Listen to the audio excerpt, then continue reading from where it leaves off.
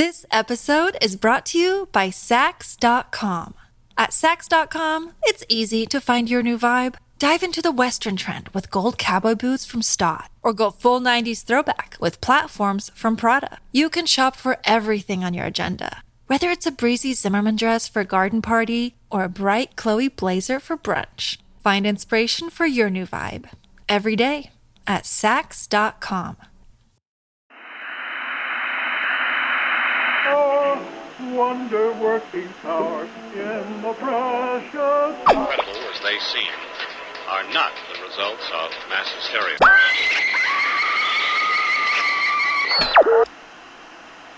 You may wish to adjust the dial.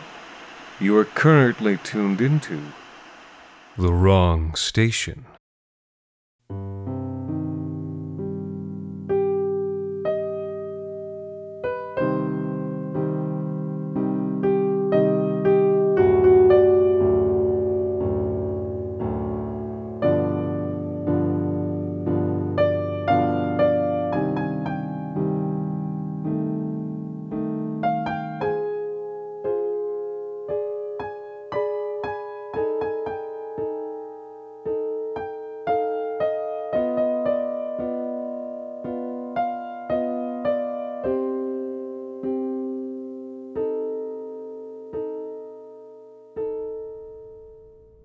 My dearest Mamma, how can I describe the splendors of London in springtime? It must be so changed since last you visited during the reign of Farmer George. The Prince Regent has transformed its culture, fashion, manners, and architecture until they must indeed surpass those of any city in any other age of this world.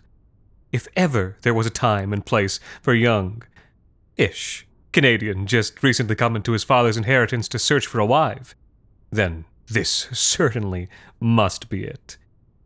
Perhaps to your eye it might all seem risque. The men without powder in their hair, the women all dressed in diamonds and ribbons and sleek-waisted dresses of Parisian cut, the gilded opulence of Almack's all awaft with the fragrances of Mr. Flores. But I can assure you, the son you have raised is no rake. My sole mission in London is to find myself a bride of breeding and virtue.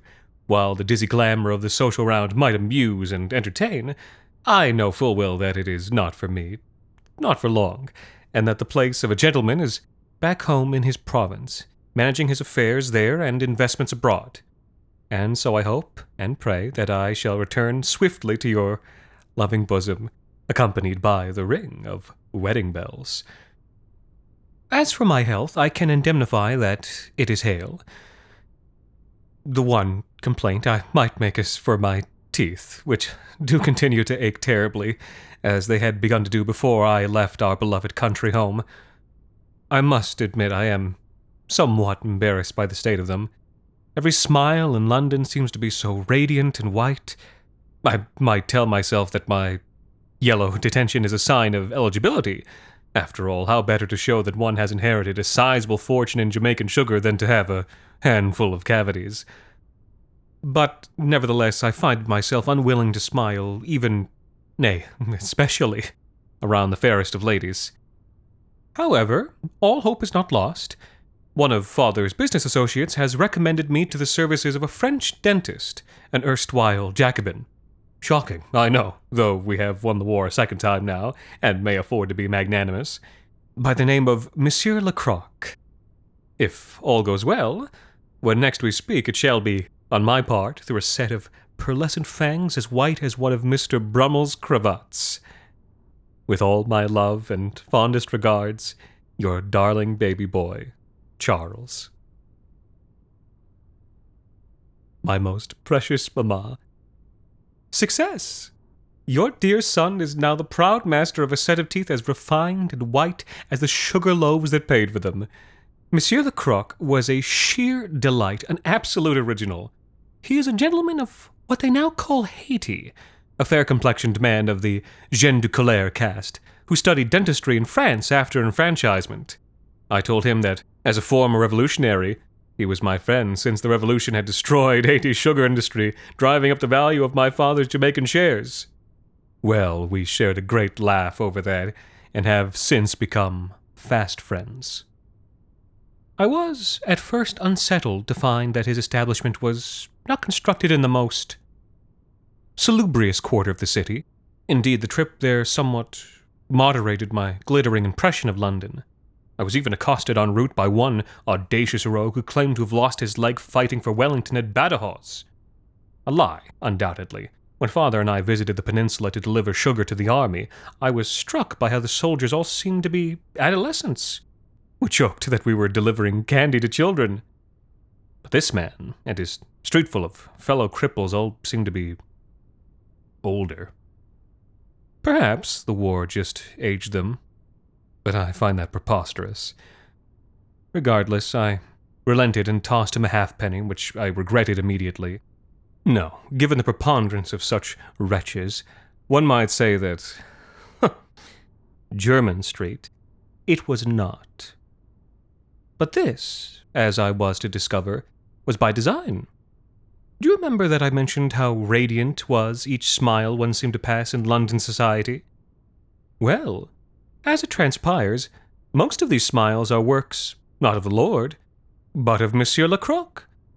I, it seems, am not alone among my peers in enjoying 4 to 5 lumps of sugar in my tea, or the odd plate of jam pastries before lunch, or a bottle of nectar sweet Tokai to wash down after one's after-dinner pudding. Indeed, it seems that all of London society hides a brown and mottled secret behind its smiling white visage. The work of Monsieur Lecroq, therefore, is not only concealment, but discretion. Hence, the obscure locale. His offices are most generously appointed, and give one the impression of both refinement and medical hygiene. In one room he keeps an astonishing collection of tusks. Some of them, he claims, sawn living from the heads of bull elephants, at enormous risk to the lives of the native persons he engages to cut them. Does the elephant often die when his tusks are removed? I asked. Oh, indeed, came the reply, and off slowly. But it is worth the extra risk and expense to harvest the ivory live, given, he claims, from a professional's intuition, that it is of superior quality to that which comes from elephants dead already. With this, and other such dazzling claims of modern science, did Monsieur Lecroq win over my full and entire confidence.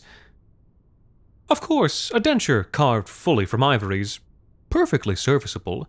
Even one carved from harder sorts of wood might suffice for a mere shopkeep or American president. But for the elite, I am assured, there is no substitute for actual human teeth. And Monsieur Lecroq keeps thousands of these, tens of thousands on site as well. Unlike the ivory, these are not hidden in the back, but set out in huge glass cylinders at the front desk, like confectionaries kept in the window to tantalize passing children. Monsieur L has them sorted according to size, type, and quality, and laughs that these teeth, so much more valuable than ivory, should be so much less risky to keep in the open. Nobody, he says, would even consider stealing human ivory. Society, even society of a lower sort, would think the thief too odd, or worse yet, ghoulish. And so he keeps them on proud display, as any honest craftsman of his skills and character would. Now, I must at this juncture confess to you an odd occurrence. As I stood in the atrium discussing business and how kind the wars have been to our family's fortunes, I heard a low rustle behind me. Turning in surprise, I found myself staring into one of those tooth-filled cylinders of glass. And most astonishingly, it seemed to me that those teeth at my eye level had rearranged themselves into a sort of terrible grin. "Is something the matter?" Monsieur Lecroq asked me. "Oh, not at all," I said, turning back. A moment later, of course, when I checked again, the teeth were arranged completely at random, with no order even resembling a smile. Charming, Mamma, what tricks the mind can play. After taking the measurements of one's jaw, Monsieur L carves the denture out of ivory by hand, and then personally selects teeth that he believes to be best suited to the client, sometimes fishing through the glass cylinders elbow deep, finding one tooth by memory among thousands. Clipping the roots with iron pliers, he then sets proprietary adhesive and lovingly fits the clipped teeth into their new ivory frame. When all is said and done, the resulting denture is a thing of beauty and elegance, almost of jewelry, and it makes a man look 10 years younger, a veritable prince, when fitted into his mouth. My dearest mamma, you should see your bouncing baby boy now. He looks once again like a man in his early 30s, dazzlingly suited to wooing even the most youthful brides. With my most winning smile, your dandy boy, Charles. My adored and adorable mamma, I write you once again in the highest of spirits. Since the arrival of my new teeth, I have become quite this season's beau, and have made it my pleasure to call upon young ladies in the drawing rooms of several of the city's most luxuriant homes. In particular, I have my eye and heart set upon the hand of one compelling young lady. Her name is Marie, and as her father, recently deceased, was a French émigré, she may yet turn out to be another way in which the past decades of war have showered blessings upon our house. She was raised in Montreal and speaks perfect English, at least to my Canadian ear. But despite her incomparable beauty, she has found herself undervalued in the marketplace of amour, given the financial difficulties her family has experienced since Papa's death. This is no doubt why the Vicomtesse is keen to see her daughter courted by a modest, yet wealthy colonial gentleman like myself. Marie herself seems to have little interest in me, despite our mere 25 years age difference. Indeed, I was quite delighted by the precocity and boldness which she showed in upbraiding me for my business affairs. The child, hilariously, has convinced herself she is an abolitionist and anti-war, even going so far as to forswear sugar and tobacco. I've no idea who put such ideas in her pretty little head, but I am content to indulge her at the moment. Tobacco, after all, is an unladylike vice. And as for sugar, well, her teeth and figure are as yet unspoilt. Of course, such notions are charming naivetés when they come from the mouth of a pretty child, but she will have to abandon them once we are married. Fortunately, I am unapprehensive on that count. Many's the successful marriage that grew from awkward beginnings, and many's the wayward wife, who learned to see things her husband's way. Nevertheless, a wealthy young-ish bachelor must keep his options open, and I continue to make the rounds. Why, tomorrow alone I shall be calling upon the Barons Shelley and Moody, both with daughters named Donica, if you can believe it.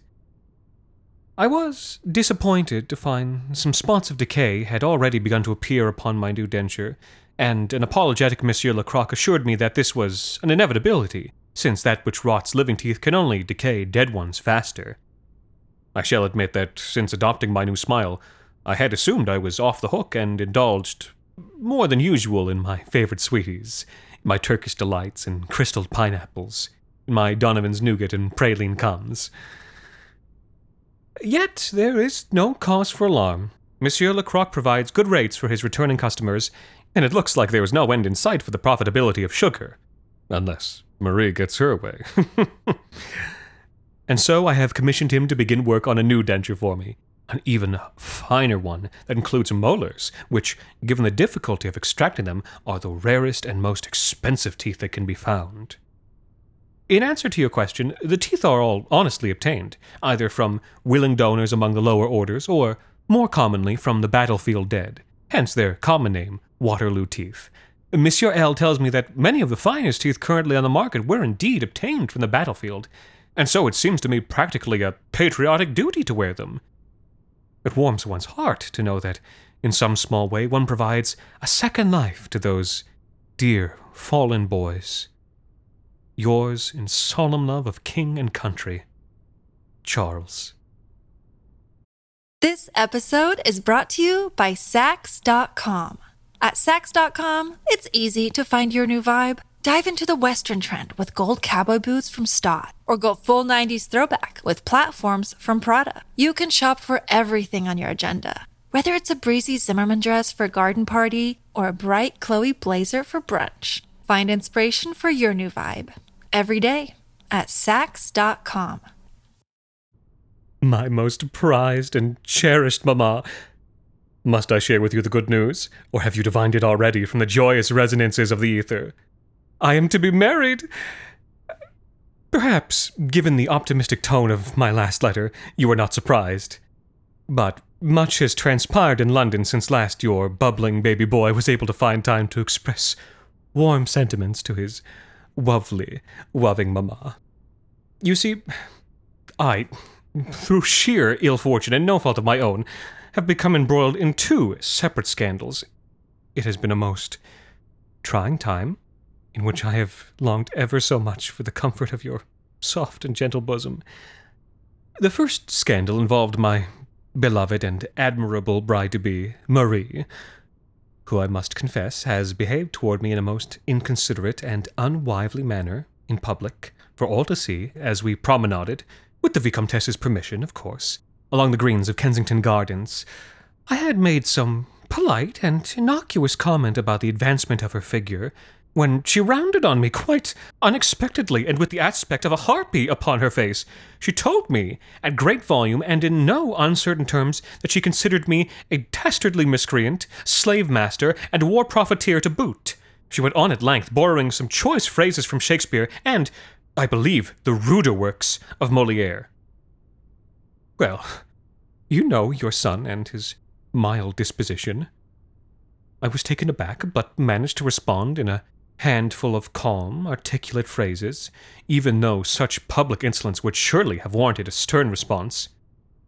Nevertheless, the whole affair was very public and overheard, and afterwards my words were entirely misquoted and taken out of context by the gossip rags which circulate the lesser sort of London club and salon. So much for that. Knowing myself to be in the right, I continued with my head held high. And as for the other scandal, it consisted solely of some ugly and unfounded rumors involving myself and my chums at a gin shop I have never even been to. It was really nothing, so I'll move swiftly past it, but suffice to say, my good and noble name was dragged through the mud a second time in 1 month. Mamma, you cannot understand my desolation. Thank goodness for Monsieur L. and my new denture, for I am afraid I came to lean rather heavily on my dear delicious powdered marzipans, mince cakes, and king's bastards, with extra hazelnut, during this time of hardship.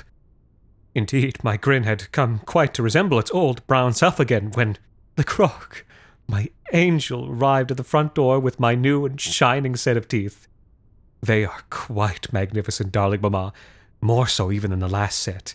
One feels that one has never had quite so many teeth in one's mouth. One feels like one is quite so full of teeth that one could bite through anything, through the very whispers of one's enemies, through the stuff of this world itself.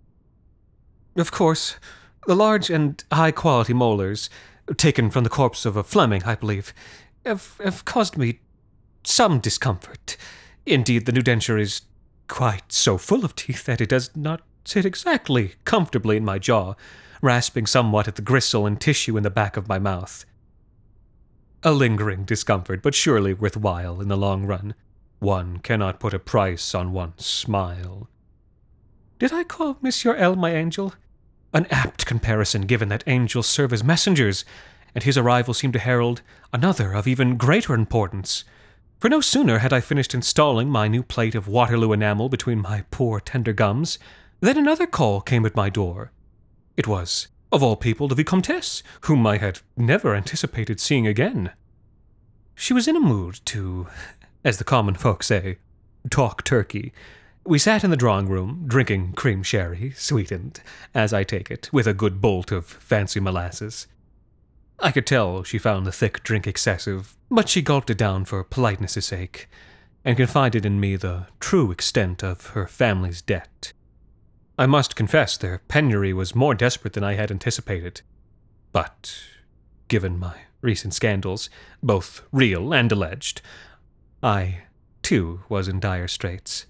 No woman of standing would marry a man with a tainted name unless she had to. And yet, my sweet Marie had to. It was a match made in heaven. We toasted the union of our families over a second unctuous glass of sherry. Needless to say, I was overjoyed. Not even the Vicomtesse's grim countenance could put a damper on my high spirits. I cannot wait for you to meet Marie on our wedding day, mamma. Her skin as white as sugar, her hair the color of syrup, her voice as sweet as nectar, her skin as smooth as molasses sweetened sherry. Expect your invitation soon, mamma. It shall be the finest day of my life. Before I finish, I shall update you briefly on my health. I am, as they say, in good cess, and since I indulge only in sugar, limiting myself to little more than a bottle and a half of wine or spirits per day, my figure has not been too damaged by my stay in London. I will confess my sleep has been somewhat disturbed of late. No doubt the stress of these ridiculous scandals, perhaps confounded by too many candied chitlings before bed. I've dreamt of teeth every single night. Your sweet baby boy, Charles.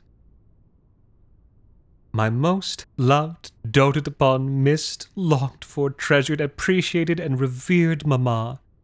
The wedding approacheth, and I am utterly dizzy with the preparations.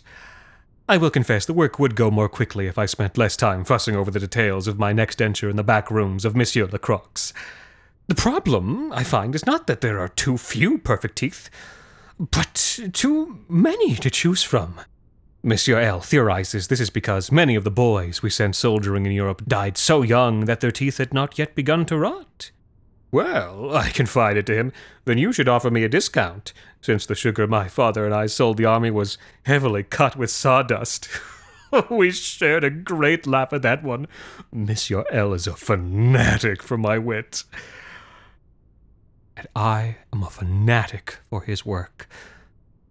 I do so love to watch him sort the teeth, the careful way he examines every one for flaws, and the meditative sound of him clipping off their roots.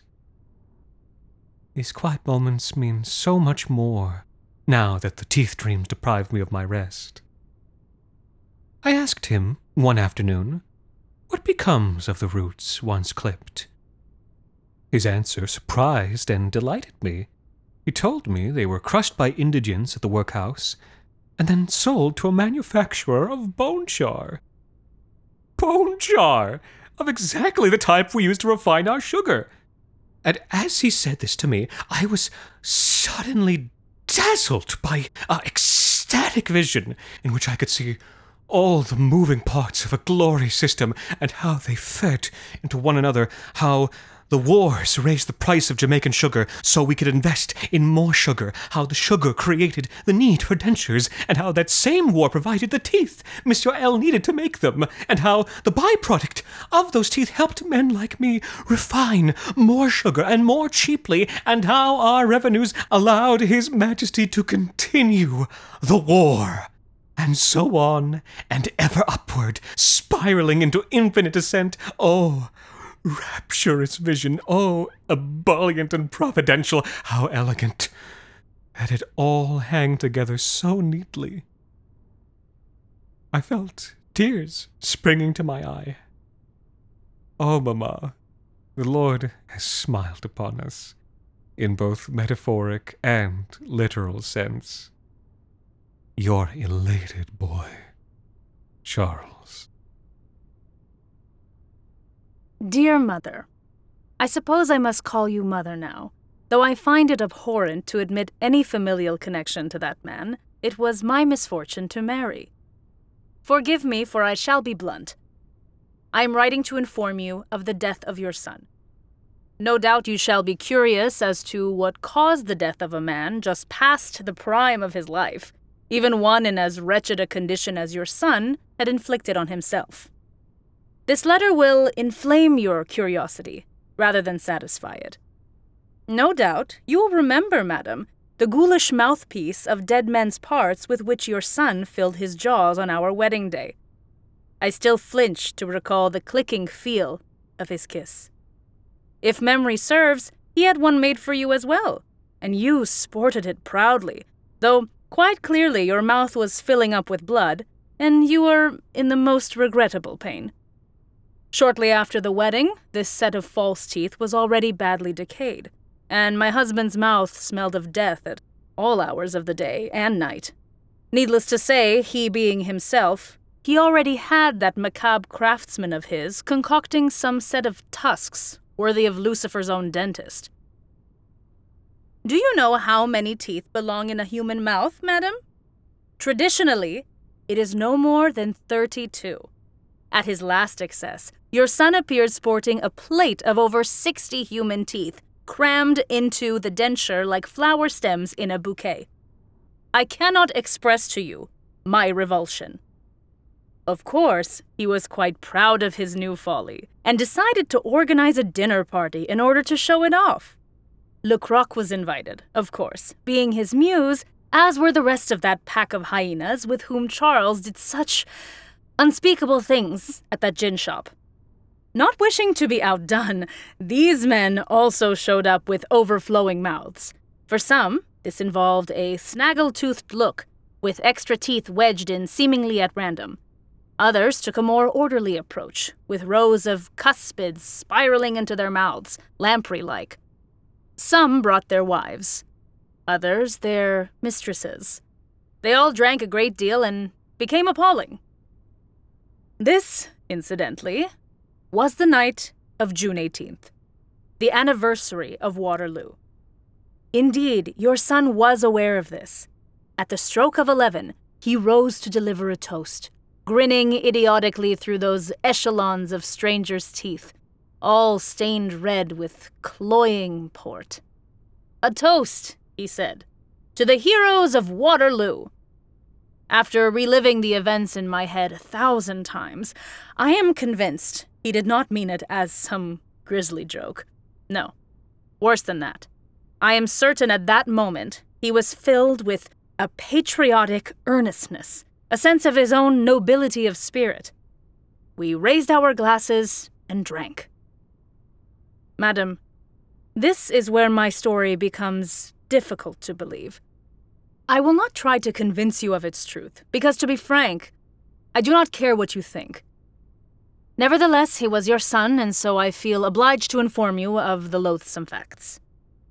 As he opened his mouth to consume another of his endless, vile sweets, a curious expression crossed his face, and he paused, letting the confectionery fall as he lifted a hand to his jaw. There was a thick, wet sound, and then a click as his teeth snapped shut. Something thudded to the table and bounced once before laying still, oozing a red pool into the tablecloth. I leaned forward to get a better look. It was his tongue. I heard an odd, muffled scream and looked back up to see your son howling through clenched jaws. The teeth began to, how shall I put this, unfurl themselves from his mouth like a fern frond, or as if pulled on like a string of beads by some invisible fist. He was lifted, screaming, off his feet, and dragged forward across the table, scattering plates and crystal tumblers, and his own tongue. I did nothing to help him. I wondered why his friends stayed back until I looked around and saw that their plight was much the same. The man beside me had opened his mouth. He was silent, but his eyes rolled with panic. I realized his mouth had opened too wide, and that the tendons and joints were creaking, and that the skin of his cheeks was beginning to split. The awful sound came a moment later. I looked away. I did not need to look in order to know his jaws had opened, the full 180 degrees. Perhaps you think this is all some sick invention of mine. Shall I describe what happened to the man whose teeth dragged down his head until his back broke, and they were able to gnash at his own entrails? Or the man whose teeth forced themselves backwards until they pierced his lower jaw like a beard, his brow like a coronet? Or the man whose smile decided, violently, to face the other way? No, I shall not bore you with senseless descriptions of the things it has been my misfortune to see. Just know that not all the women were immune. Some of the wives and mistresses had visited Monsieur Lecroq themselves. All this time, my husband continued to scream, until the last tooth had left his head, dropping him to mewl helplessly at the center of the table, diseased gums now plainly visible in an empty mouth. The string of floating teeth curled together again in midair, rolling slowly into a ball that hovered between the candles and the chandelier.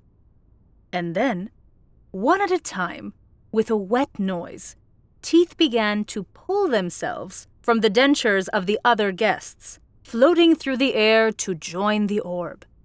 Your son slowly drowned in his blood as the orb waxed like a hunter's moon above him. Before long, it had reached the size of a cannonball, or human head. It was dripping softly, but other than that, it made no sound. Shall I be fanciful and say watched of a thing that had no eyes? Nevertheless, it watched, motionless, until your son's eyes went bloodshot and then empty. And then it fell, crashing to the tabletop so that it broke apart and teeth scattered like dice in a game of hazard, each one leaving a thin, crimson comet tail over the tablecloth. For a moment, we survivors stared at one another in amazement, blinking through the spatter that had misted our faces. And then a polite cough drew our attention to the end of the table. It was Monsieur Lecroc, standing with a polite bow. "Please excuse me, ladies," he said, "but I have an early start tomorrow." He was almost gone before I could bring myself to whisper, "What did you do?" Pausing, he half-turned and gave me a bemused look. "I merely made some dentures," he said. "Your husband did the rest." With that, he bid us adieu and disappeared. And so shall I. I remain, unfortunately, your faithful daughter-in-law, Marie. And please, take care of your teeth.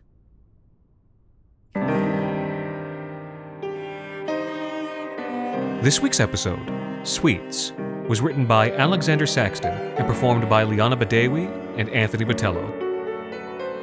The Wrong Station is made possible with the generous support of our listeners on Patreon. Thank you to Stacey Falcon, Rishabh Shukla, Brooks, Melanie Myers, Crunkley Dunks, and a very special thanks to Donica Shelley Moody for helping us keep the lights, well, off. You can also support us by leaving a rating and review on iTunes, or wherever it is you listen to The Wrong Station. The Wrong Station is co-produced by Alexander Saxton, Anthony Botello, and Jacob Duarte Spiel, with music composed and performed on the piano by Ilan Citrin, and arranged for the viola and performed by Viola Schmid. You can follow The Wrong Station on Twitter, Facebook, and Instagram, and email us at thewrongstation@gmail.com. And until next time, thank you for listening.